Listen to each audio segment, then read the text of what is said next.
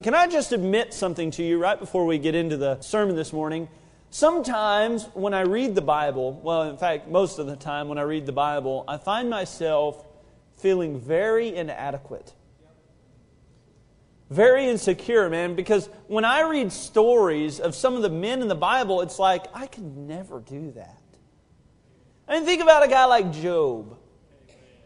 Job was a man full of faith, and at no point in any of his trial did Job curse the Lord or sin with his lips. I mean, that man had something that, just frankly, right up front, I don't know if I have.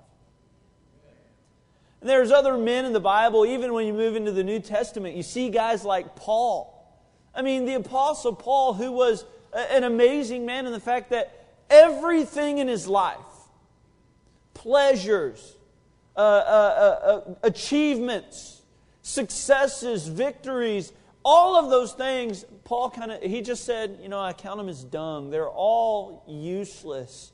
The only thing that I value in my life is winning Christ. And these guys are impressive men. Even some of the ladies in the Bible put me to shame, to be real honest with you. With their amount of faith that they exhibited, just total trust in the Lord. And so sometimes it's hard for me to fully identify and see areas that I can improve and say, yeah, I can be like him. And I don't believe we ought to make our life applicable or bend our life to the shape of some of the men in the Bible. I believe if we have one true example in the Bible, it's Jesus Christ. But man, I'm a long way short of him as well. So when I come to someone in the Bible who I see maybe doesn't have so many things going for him, I mean, no real thing special or in particular about him that somebody would say, wow, look at what he's done, or look at what he's got. My eye is drawn to them because even though I know God created me for this grand purpose, sometimes I feel very mediocre at best. And so when I kind of find one of these guys in the Bible, I look forward to studying his life. But I want to show you this morning how a mediocre man became a hero. And I believe everyone in this room this morning has within themselves the power to be someone's hero. Amen. Let me introduce you to the guy who we're going to be speaking about this morning. Acts chapter 6. I want to introduce you in verse number 2. We'll begin there. The Bible says, Then the 12 called the multitude of the disciples unto them and said, It is not reason that we should leave the word of God and serve tables. Wherefore, brethren, look ye out among you 7 men of honest report, full of the Holy Ghost and wisdom, who we may appoint over this business. But we will give ourselves continually to prayer and to the ministry of the word. So the apostles gathered around and said, man, the church is getting too big. We need to find somebody who may be able to do the daily tasks that the church requires. But these guys aren't going to be preachers. They're not going to be prophets per se. They're just going to be normal men. And we're going to pick them out. But the Bible does say that they had to be of honest report, meaning other people outside of the church had to respect them. Did you know that your Christian character transfers outside these walls? Did you know that every person you work with notices whether or not you have Christian morality? Whether or not you speak like a Christian, whether you act like a Christian. And anytime you don't act like a Christian, they hold you to a higher standard when you don't. These men had to be of honest report. They had to be full of the Holy Ghost. And just up front, I think that this is one of the grandest achievements of any Christian that you can do, is being a man full of the Holy Ghost. It means prioritizing God and His will in your life over your own will. It's any time that He says, go here, and your flesh says, go there, you listen to the Holy Ghost. And these men did that. They were men of good report. They were men full of the Holy Ghost, and they were men full of wisdom. Wisdom is choosing to have God's will. It is choosing to submit your knowledge and your intellect and your experience to the wisdom of God. And these were the type of men that had it. Now, who were these men? Well, the Bible says in verse number 5, And the saying pleased the whole multitude, and they chose Stephen, a man full of faith. And if you study Stephen's life, he is a remarkable Christian in the Bible. But here's our study this morning. And Philip, and Prochorus, and Nicanor, and Timon, Pumbaa didn't make it, and Parmenius, and Nicholas, a proselyte of Antioch.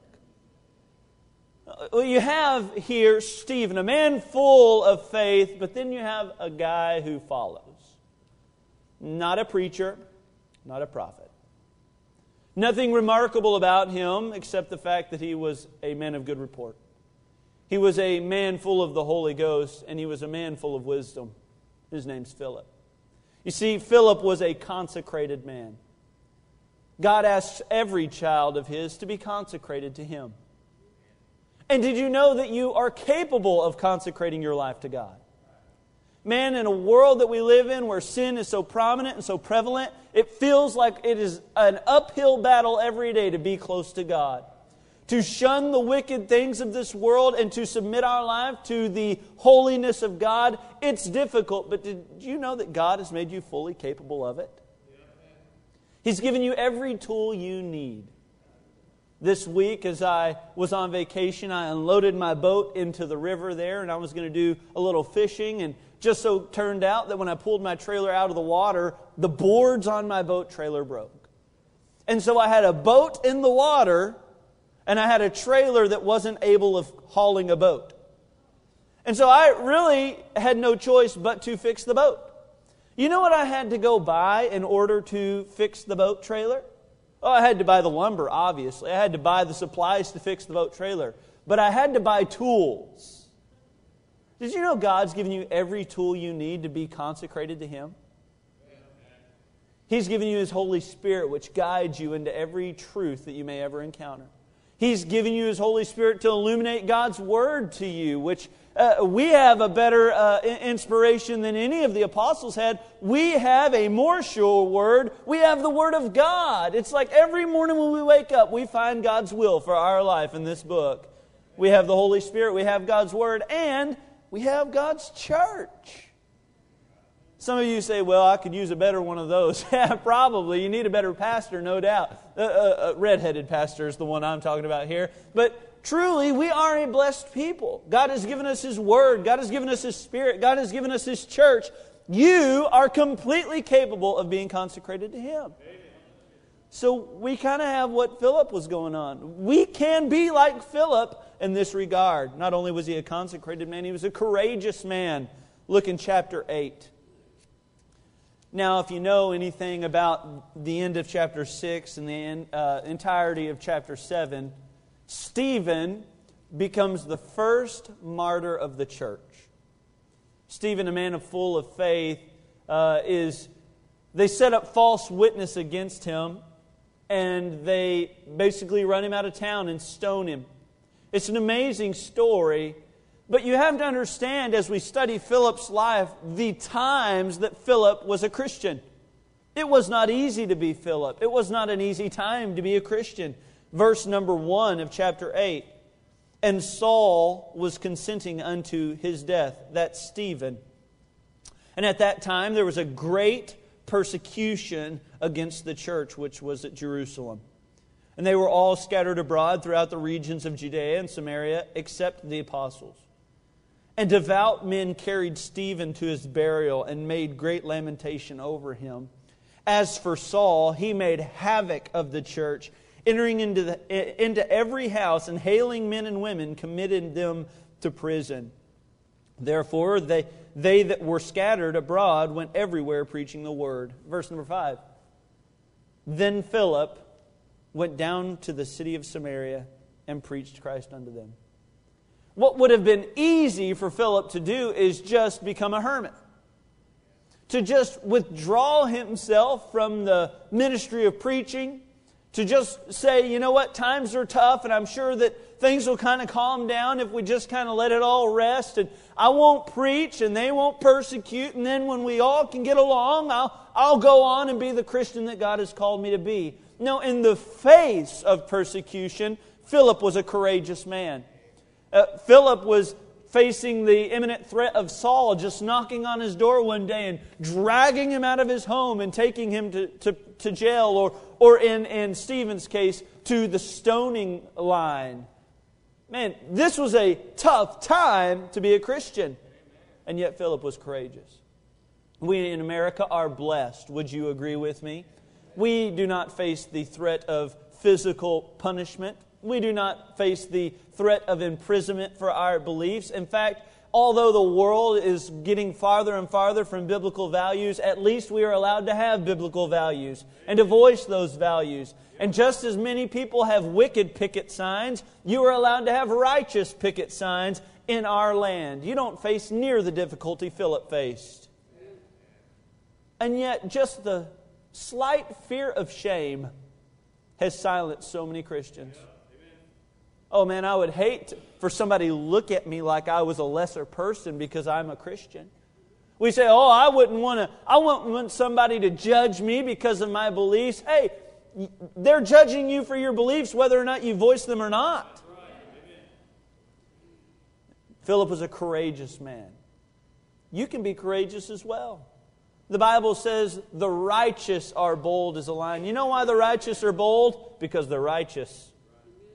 They're not bold because they have some Kool-Aid they drink in the morning. They're not bold because they eat Flintstone vitamins. They're not bold because they read the Word of God and they're like, man, look at what God can do, so I can be bold because God will have... No, they're bold because they're righteous. You can be consecrated and you can be courageous. I want to share with you also, he was compliant. Look in verse number 4. The Bible says, therefore they were scattered abroad and went everywhere preaching the Word of God. Then Philip went down to the city of Samaria and preached Christ unto them. And the people with one accord gave heed unto those things which Philip spake, hearing and seeing the miracles which he did. One of the last things that Jesus Christ said on this earth was in Acts chapter 1, verse number 8. And the Bible tells us that we would receive power after that the Holy Ghost is come upon you. Ye shall be witnesses unto me in Jerusalem and Judea and in Samaria, which just so happens to be the place that Philip was ministering, and to all the world, the Bible tells us. And despite the persecution, despite all the things that could have, just the excuses that could have been made, Philip said, I will preach Christ. He was compliant. One of the things, now this is pretty remarkable. You want to know, how many of us agree this morning that Jesus was all-knowing when He was on this earth? He could know the thoughts of the Pharisees that were sitting across the table before they ever voiced those thoughts. I believe He knew all when He was on this earth. And yet there was one thing our Lord could not figure out. Now, how could God, in the flesh, not know something? He posed this question one day, and it was almost as if His mind could not wrap itself around this thought. How can you call me Lord and do not the things which I say? He couldn't figure it out. He didn't understand how somebody would honor Him with calling Him their Lord, and yet they wouldn't do what He asked. Let me ask you, are you being faithful to do what God has asked in the terms of sharing the gospel with those around you? God's asked you to do it. In fact, He's given you a commandment to do it. And I wonder if in heaven Christ doesn't sit down and just say, how can they sing those songs? How can they call me Lord? How can they show up to church with their heads held high and yet they never speak of me in their daily life? Philip was a courageous man. Philip was a compliant man. Philip was a consecrated man. And did you know that you can be all of those things? It doesn't take some special juice. It really is as simple as committing your life to Christ. Amen. Philip was a normal guy who became a hero. And this morning I want to study a passage of Scripture and see what he did to become so heroic. I want you to see this in verse number 26 of chapter 8. We begin our passage of study this morning. Acts 8, verse 26. The Bible said, "And the angel of the Lord spake unto Philip, saying, Arise and go toward the south, unto the way that goeth down from Jerusalem unto Gaza, which is desert. And he arose and went, and behold, a man of Ethiopia, a eunuch of great authority under Candace, queen of the Ethiopians, who had the charge of all her treasure, and had come to Jerusalem for to worship, was returning and sitting in his chariot, read Isaiah the prophet. Then the Spirit said unto Philip, Go near and join thyself to this chariot. And Philip ran thither to him, and heard him read the prophet Isaiah, and said, Understandest what thou readest? And he said, How can I, except some man should guide me? And he desired Philip that he would come up and sit with him. And the place of the scripture which he read was this: He was led as a sheep to the slaughter, and like a lamb dumb before his shearers, so opened he not his mouth. In his humiliation his judgment was taken away, and who shall declare his generation? For his life is taken from the earth. And the eunuch answered Philip and said, I pray thee, of whom speaketh the prophet this, of himself or of some other man? Then Philip opened his mouth and began at the same scripture and preached unto him Jesus. As they went on their way, they came unto a certain water, and the eunuch said, See, here is water. What doth hinder me to be baptized? And Philip said, If thou believest with all thine heart, thou mayest. He answered and said, I believe that Jesus Christ is the Son of God. And he commanded the chariot to stand still. And they went down both into the water, both Philip and the eunuch, and he baptized him. Gracious Heavenly Father, we ask that you'd be with us this morning as we study the life of Philip. Lord, help us to understand that Philip was a normal man who did incredible things for you. May we see how we can become like Philip and be someone's hero. I ask that you would allow us to see this morning in the name of your Son. Amen. Now, I've mentioned already that this last week I got to spend some time with my family on vacation. And that means that me and my sister Mandy, my wife Amy, and Craig, my brother-in-law, went down on vacation even before my parents arrived. Now, if you don't know Craig, he's a great guy. Craig's a unique fella, though, I must admit. The other day when we were in the hospital, and my dad was there, and he's laying on the bed, and he was not feeling well. A nurse came in, and Craig just so happened to be in the room. And it just so happened that this is the same hospital that Craig works at. This young lady comes into the room, and there she stands. She goes, Craig, what are you doing there? And Craig, Craig's all there decked out in his Ninja Turtle gear. And she's like, you're so silly, Craig. And then another nurse came in later when Craig wasn't there. She's like, oh, I love Craig. I love going to his office. He's got all his little toys on the deal there. It's just, maybe you don't know, but Craig loves anything to do with comic books. Okay, Craig goes to Comic-Con, which I didn't know what that was, to be honest with you, but it's comic convention. Craig loves all those things, superhero movies. He loves Star Trek. He loves Star Wars. I'm not sure which one more. I don't know. But Craig loves these types of things. And so this week, I have talked more about superheroes and Pokemon and Ninja Turtles than I ever wanted to in my entire life. I've had a great time with Craig this week. I, too, myself, though, do enjoy a good superhero movie.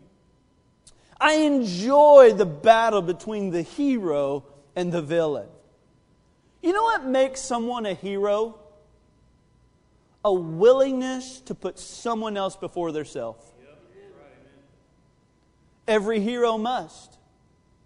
And in this passage today, I see a man who was very normal, but was willing to serve others before he served himself. I want to study this man's life. Look with me first of all this morning. What made Philip a hero? Well, he was looking for opportunities to serve. Look here in verse number 5 of Acts chapter 8.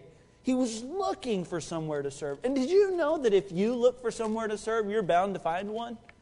Verse number 5 says, Then Philip went down to the city of Samaria and preached Christ unto them. Now we know by the reference of the passage and the context of the passage that Philip was in Jerusalem at the time that Saul was persecuting the church. Saul's persecution was concentrated there in Jerusalem. And the Bible says that Philip went down to Samaria. And that only assures us that he was, in fact, in Jerusalem at the time of Paul's persecution, or Saul's persecution of the church. You see, Samaria, the region, and Samaria, the city, are north of Jerusalem. Then why would the Bible tell us that Philip went down to Samaria? Well, it's because the highest elevation in that region is right on top of Mount Zion, which just so happens to be where Jerusalem's built. So whether Philip had gone north, whether he had gone east, whether he had gone south, whether he had gone west, Philip would have had to go down, and the Bible is accurate in saying that. Philip went down to Samaria. When his message was being snuffed out in Jerusalem, he was willing to relocate himself to become an effective minister. Now look in verse number 26 of this passage. The Bible tells us that he started in Jerusalem. He travels to Samaria, the city. And then verse 26 tells us, and the next day, I'm reading in chapter number 7. Chapter number 8, verse 26.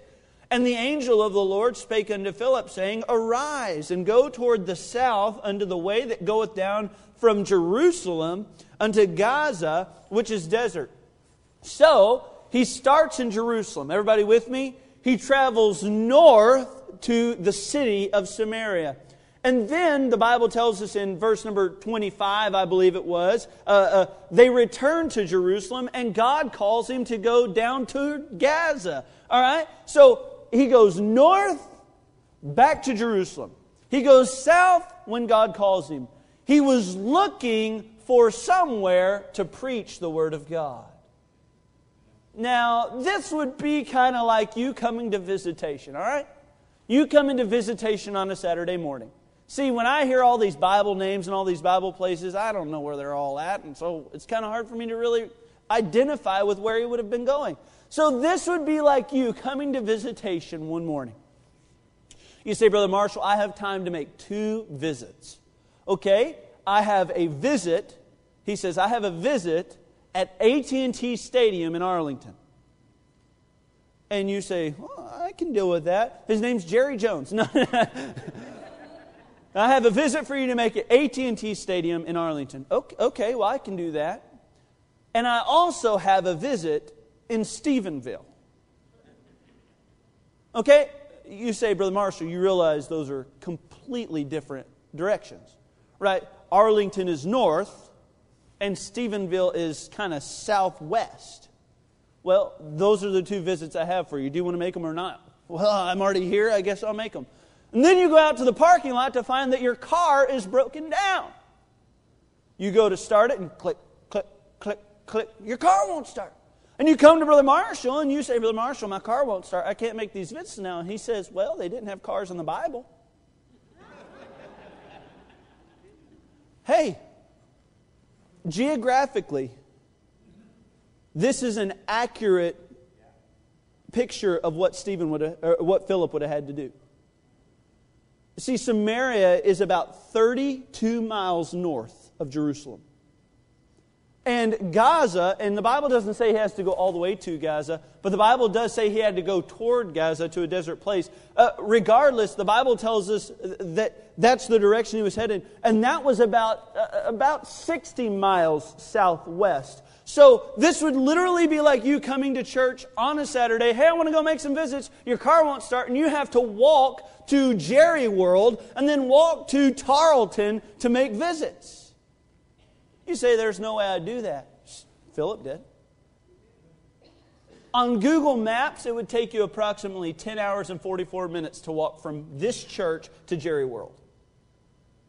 It would take you slightly longer than that to walk to Stephenville. And yet that is what Philip was willing to do to serve. Man, we feel so inconvenienced when we're asked to come up on a day of the week that we're not normally at church.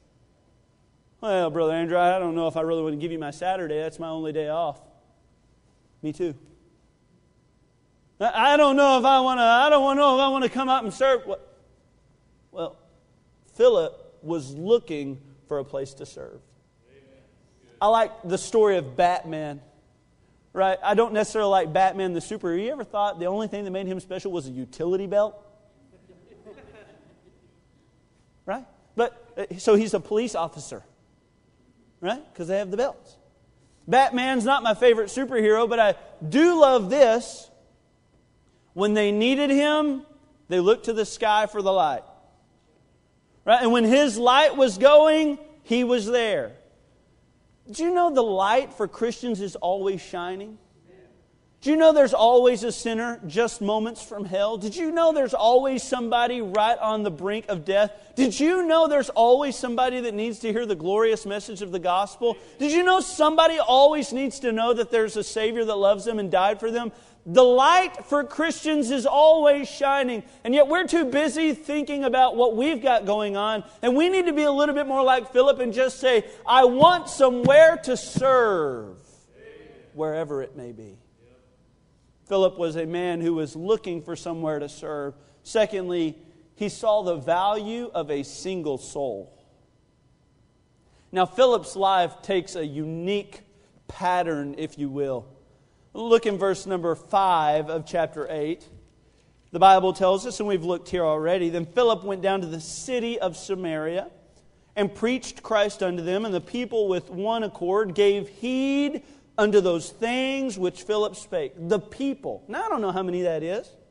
But the people gave heed with one accord unto the things which he spake, hearing and seeing the miracles which he did. For unclean spirits, crying with loud voice, came out, many that were possessed with them. And many taken with the palsies and that were lame were healed. And there was great joy in that city. Now, I've read the Bible many times, and that has all the signs it takes for a real revival. I mean, the city is joyous that people are getting saved. Philip goes to Samaria and revival breaks out. He returns to Jerusalem and God calls him to go down towards Gaza. And I want you to see this in verse number 27. And he arose, and I don't know what Philip was expecting. Maybe he was expecting another revival.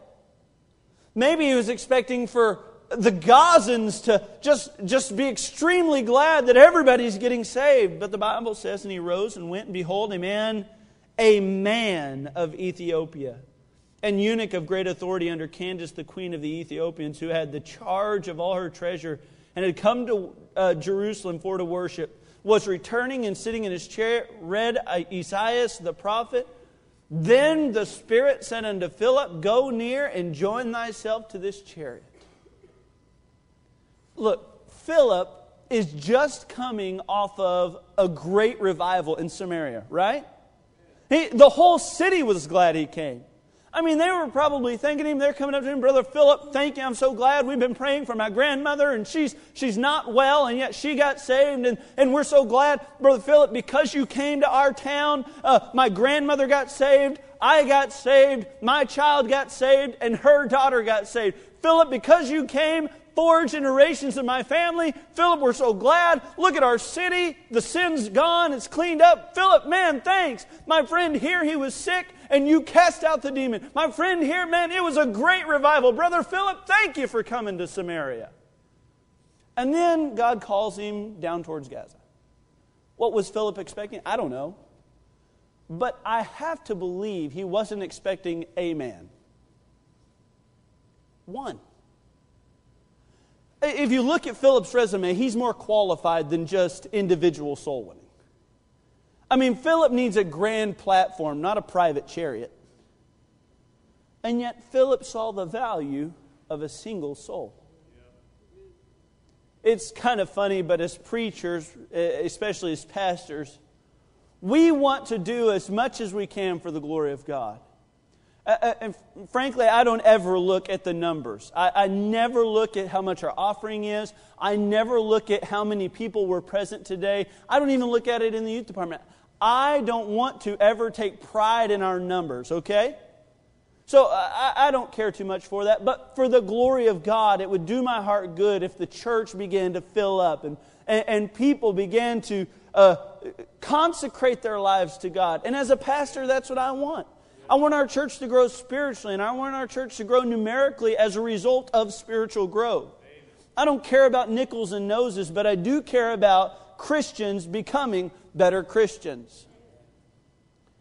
This morning, if there is a country church, say in Kentucky somewhere, and they meet, and there's 5 in the auditorium, and that preacher gets up and he speaks with his Kentucky slang, and he mentions the fact that Jesus died for the sins of the world.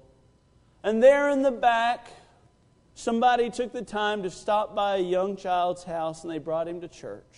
He only came because of the bribe of candy, but it just so happens he gets way more than that in service.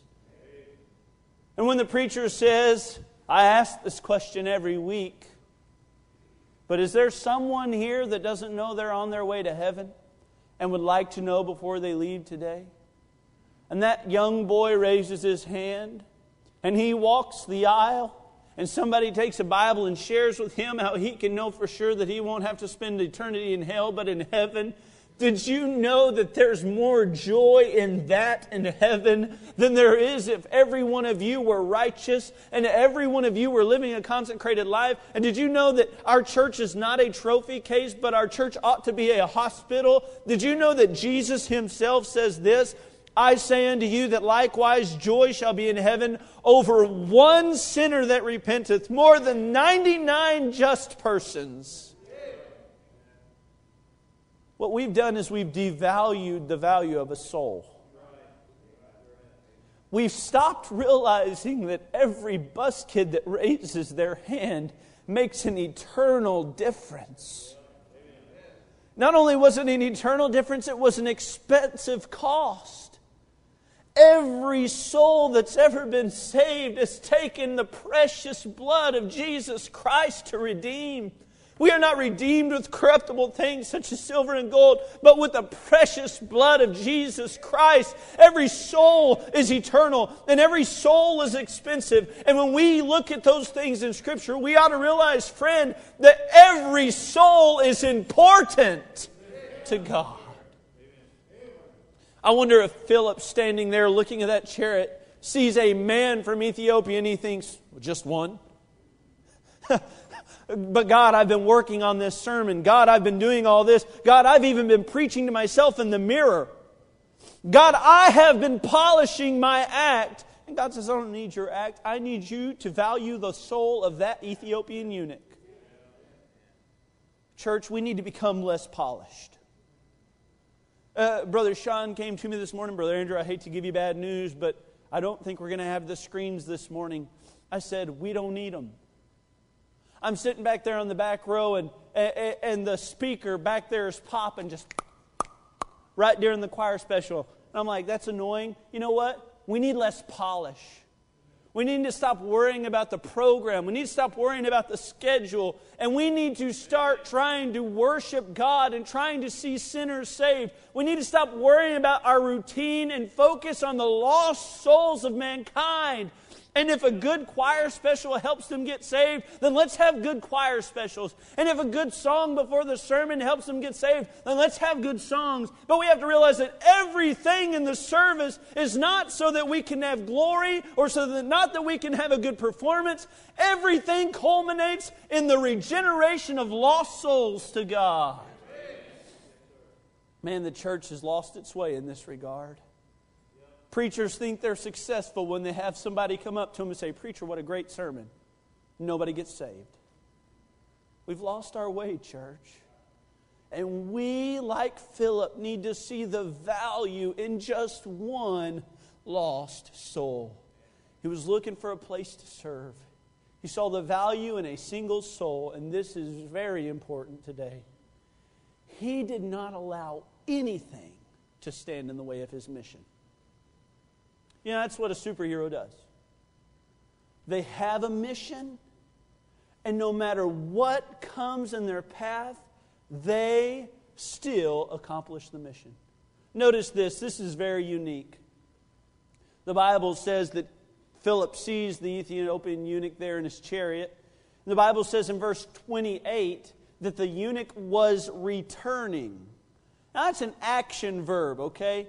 When I've read this story in the past, this is what I've imagined.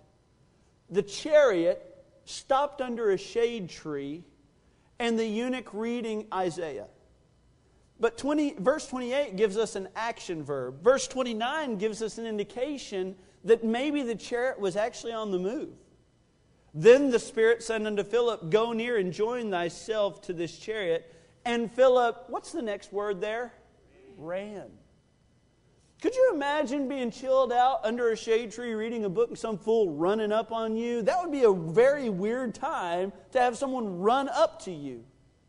Why would he run? If it was parked, could he have not walked? I'm just giving you an indication that maybe the chariot was actually moving. Verse 31 says, And he said, How can I accept that some man should guide me? And he desired Philip that he would come up and sit with him. Now, why would Philip had to get in the chariot if it was sitting still? I think there's pretty good indication that the chariot never was stopped. Even verse 36 tells us, And as they went on their way. So we find that even though Philip is now in the chariot's still rolling as they went on their way. I think you can make more of a biblical case that the chariot was actually rolling and traveling than you could that it was ever parked. And yet, God says to Philip, Philip, go down and join thyself to this chariot. And Philip's on the hilltop saying, God, you going to make it stop? I mean, I ain't in the shape that I used to be in. No, Philip ran to that chariot. Here's what I would have done. And this is a real indictment on my Christianity. Well, God, I know that you want me to witness to him, but if you really want me to witness to him, you'll make his chariot have a flat. Right?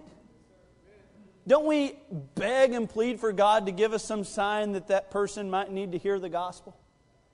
Oh, God, show me that they need you. Well, they're a sinner, lost and undone, and on their way to hell. Is that not revelation enough for you? Look, Philip had to run. And here's what it was. There was a tremendous case for Philip to just have an excuse. He could have said, it's just one. I just got done at a huge revival. Man, a lot of souls were saved. They were all standing still, and now I got to catch this chariot. How many of y'all have ever seen a Western movie where the train is moving or the stagecoach is moving and the cowboys have to chase down the stagecoach or the train? Right? That's what's going on. And Philip has to become the guy chasing down. Could you imagine being the eunuch inside the chariot reading Isaiah and seeing this guy, wait for me, wait for me. No, go faster, go faster. This is kind of a crazy story. And yet Philip didn't allow any excuse to stand in his way of his obedience to God. Did you know this? You have to be where sinners are to talk and witness to sinners. If Philip stayed on the hilltop, he never encounters the man reading Isaiah. If Philip stays under the shade tree, he never gets to talk and lead this man to Christ. Oh, we're shade tree Christians. God, if you want me to witness to somebody, bring them along my path. Now, how about you jump in their path? I'm just telling you this morning, it's not always easy to find sinners that try eluding the gospel. I love stories. Many of you have heard this story, but I love the story of our bus workers going and knocking on bus parents' houses only to see the bus parents running out the back door. Or you knock on the door.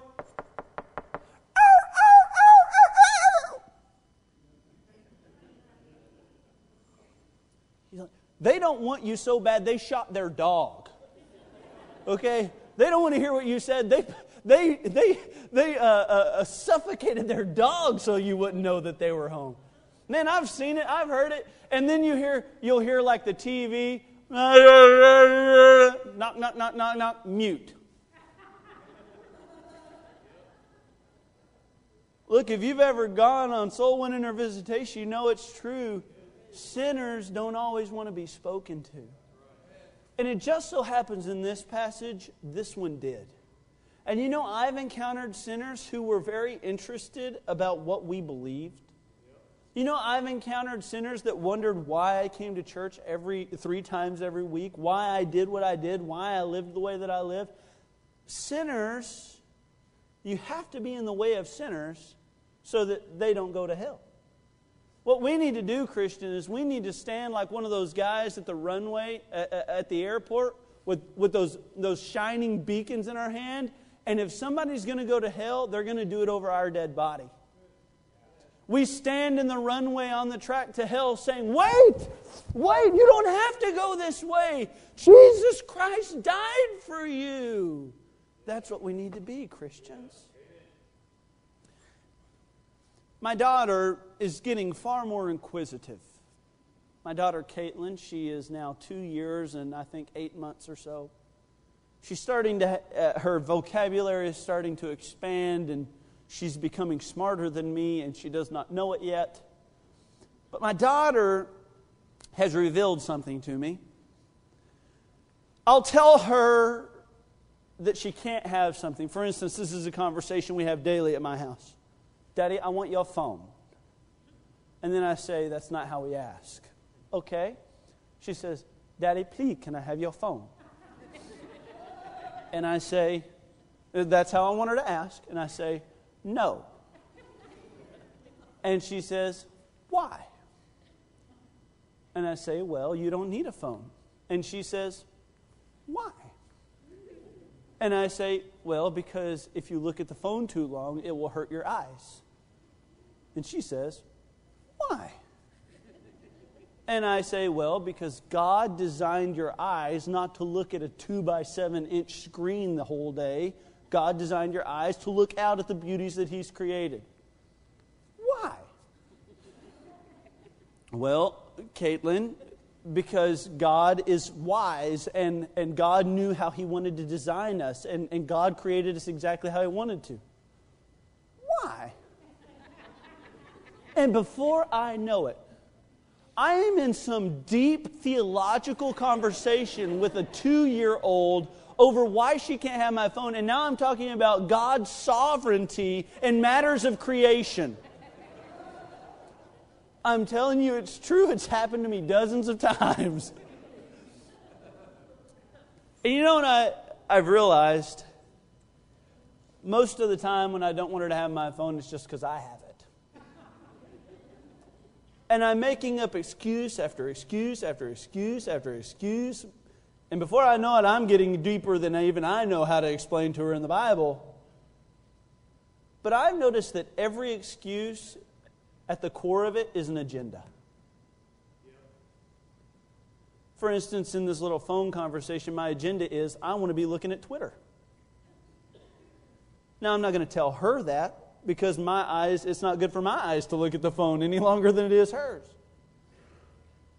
But just her small inquisition as to why she can't have the phone has revealed to me that every excuse has at the core of it my own agenda. You know the only thing that we do as Christians, we sit there and we'll say, well, the preacher will go soul winning. That's an excuse. Well, I'm going to invest my time in more important matters like family time. That's an excuse. Well, I can't give up my one day a week. It's an excuse. And at the core of every excuse, there's an agenda. And most of the agenda is this. I'm too embarrassed. I'm too fearful. Or I don't want to give up my time. And you know what those excuses do? They dismiss you from ever becoming a hero. You know my hero? The men that took the Bible and showed me how I could be saved. My hero is a man who stood behind this wooden desk for years and years and preached the gospel, the same gospel, an unchanging gospel, one that hasn't needed to change because it was always perfect and will always be perfect. Those are my heroes. My heroes are the men that come down to these front rows every Sunday morning and sit there ready with their Bible open, waiting to show somebody the plan of salvation. Those are my heroes. But yet many of us excuse ourselves from the duties of being a hero, not because we're not qualified. Philip was in every way just like you. But Philip was willing to become someone's hero. What's your excuse? You just not open to somewhere to serve? You just, hey, Brother Andrew, I just don't know if I'm qualified. Everyone is qualified in some way to serve somewhere. Or have you maybe devalued the value of a soul? Oh, surely me working at the church wouldn't make any internal difference. Man, the other day I was talking to one of the ladies in the kitchen at junior camp, and she said, I can't give much money, but I can always serve. Or maybe, just maybe, you're allowing other things to get in the way of your mission. Maybe it's daily life. Maybe it's occupation. Maybe it's hobbies. Maybe it's family. I don't know. But your mission has always been the same. Are you going to be somebody's hero?